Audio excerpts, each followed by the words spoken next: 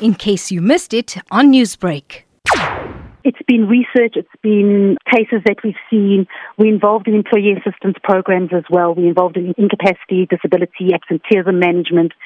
So it's been a rounded, holistic approach that we've looked at. And in all spheres, we've noted that lifestyle has played quite a significant role in employees over the past years.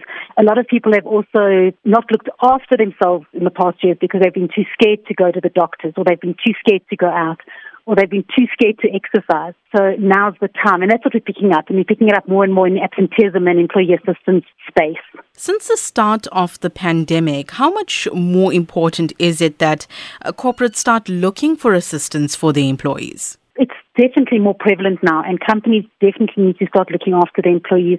And I know we're saying we're coming out of, well, hopefully coming out of the pandemic, and things are beginning to normalize again.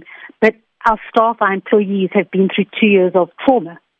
We can actually say it's been traumatic for a lot of them. So there's like a post-traumatic stress disorder coming up at the moment. So it's definitely very important for companies to start looking after their employees now. And it's little things as well. It's knowing that you're there for your employees.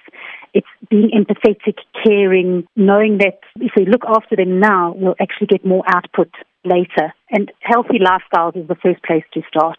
What are some of the things that employers can actually do? Simple questions, checking points, things that colleagues can even do for each other to ensure that there is that type of lifestyle change. Absolutely. And what companies can start doing to assist the employees or to ask the questions, employees have to take control of their own health, should I say. So employees need to start asking themselves the questions. But as an employer, we need to preempt them. So it's things like, how can I move more in my day? What new thing can I learn today? Or what should I be grateful for today? Just to try and improve on your physical, mental, social, and spiritual well-being. And what employers need to do is that they need to actually make sure that there's a tool in place for the employees.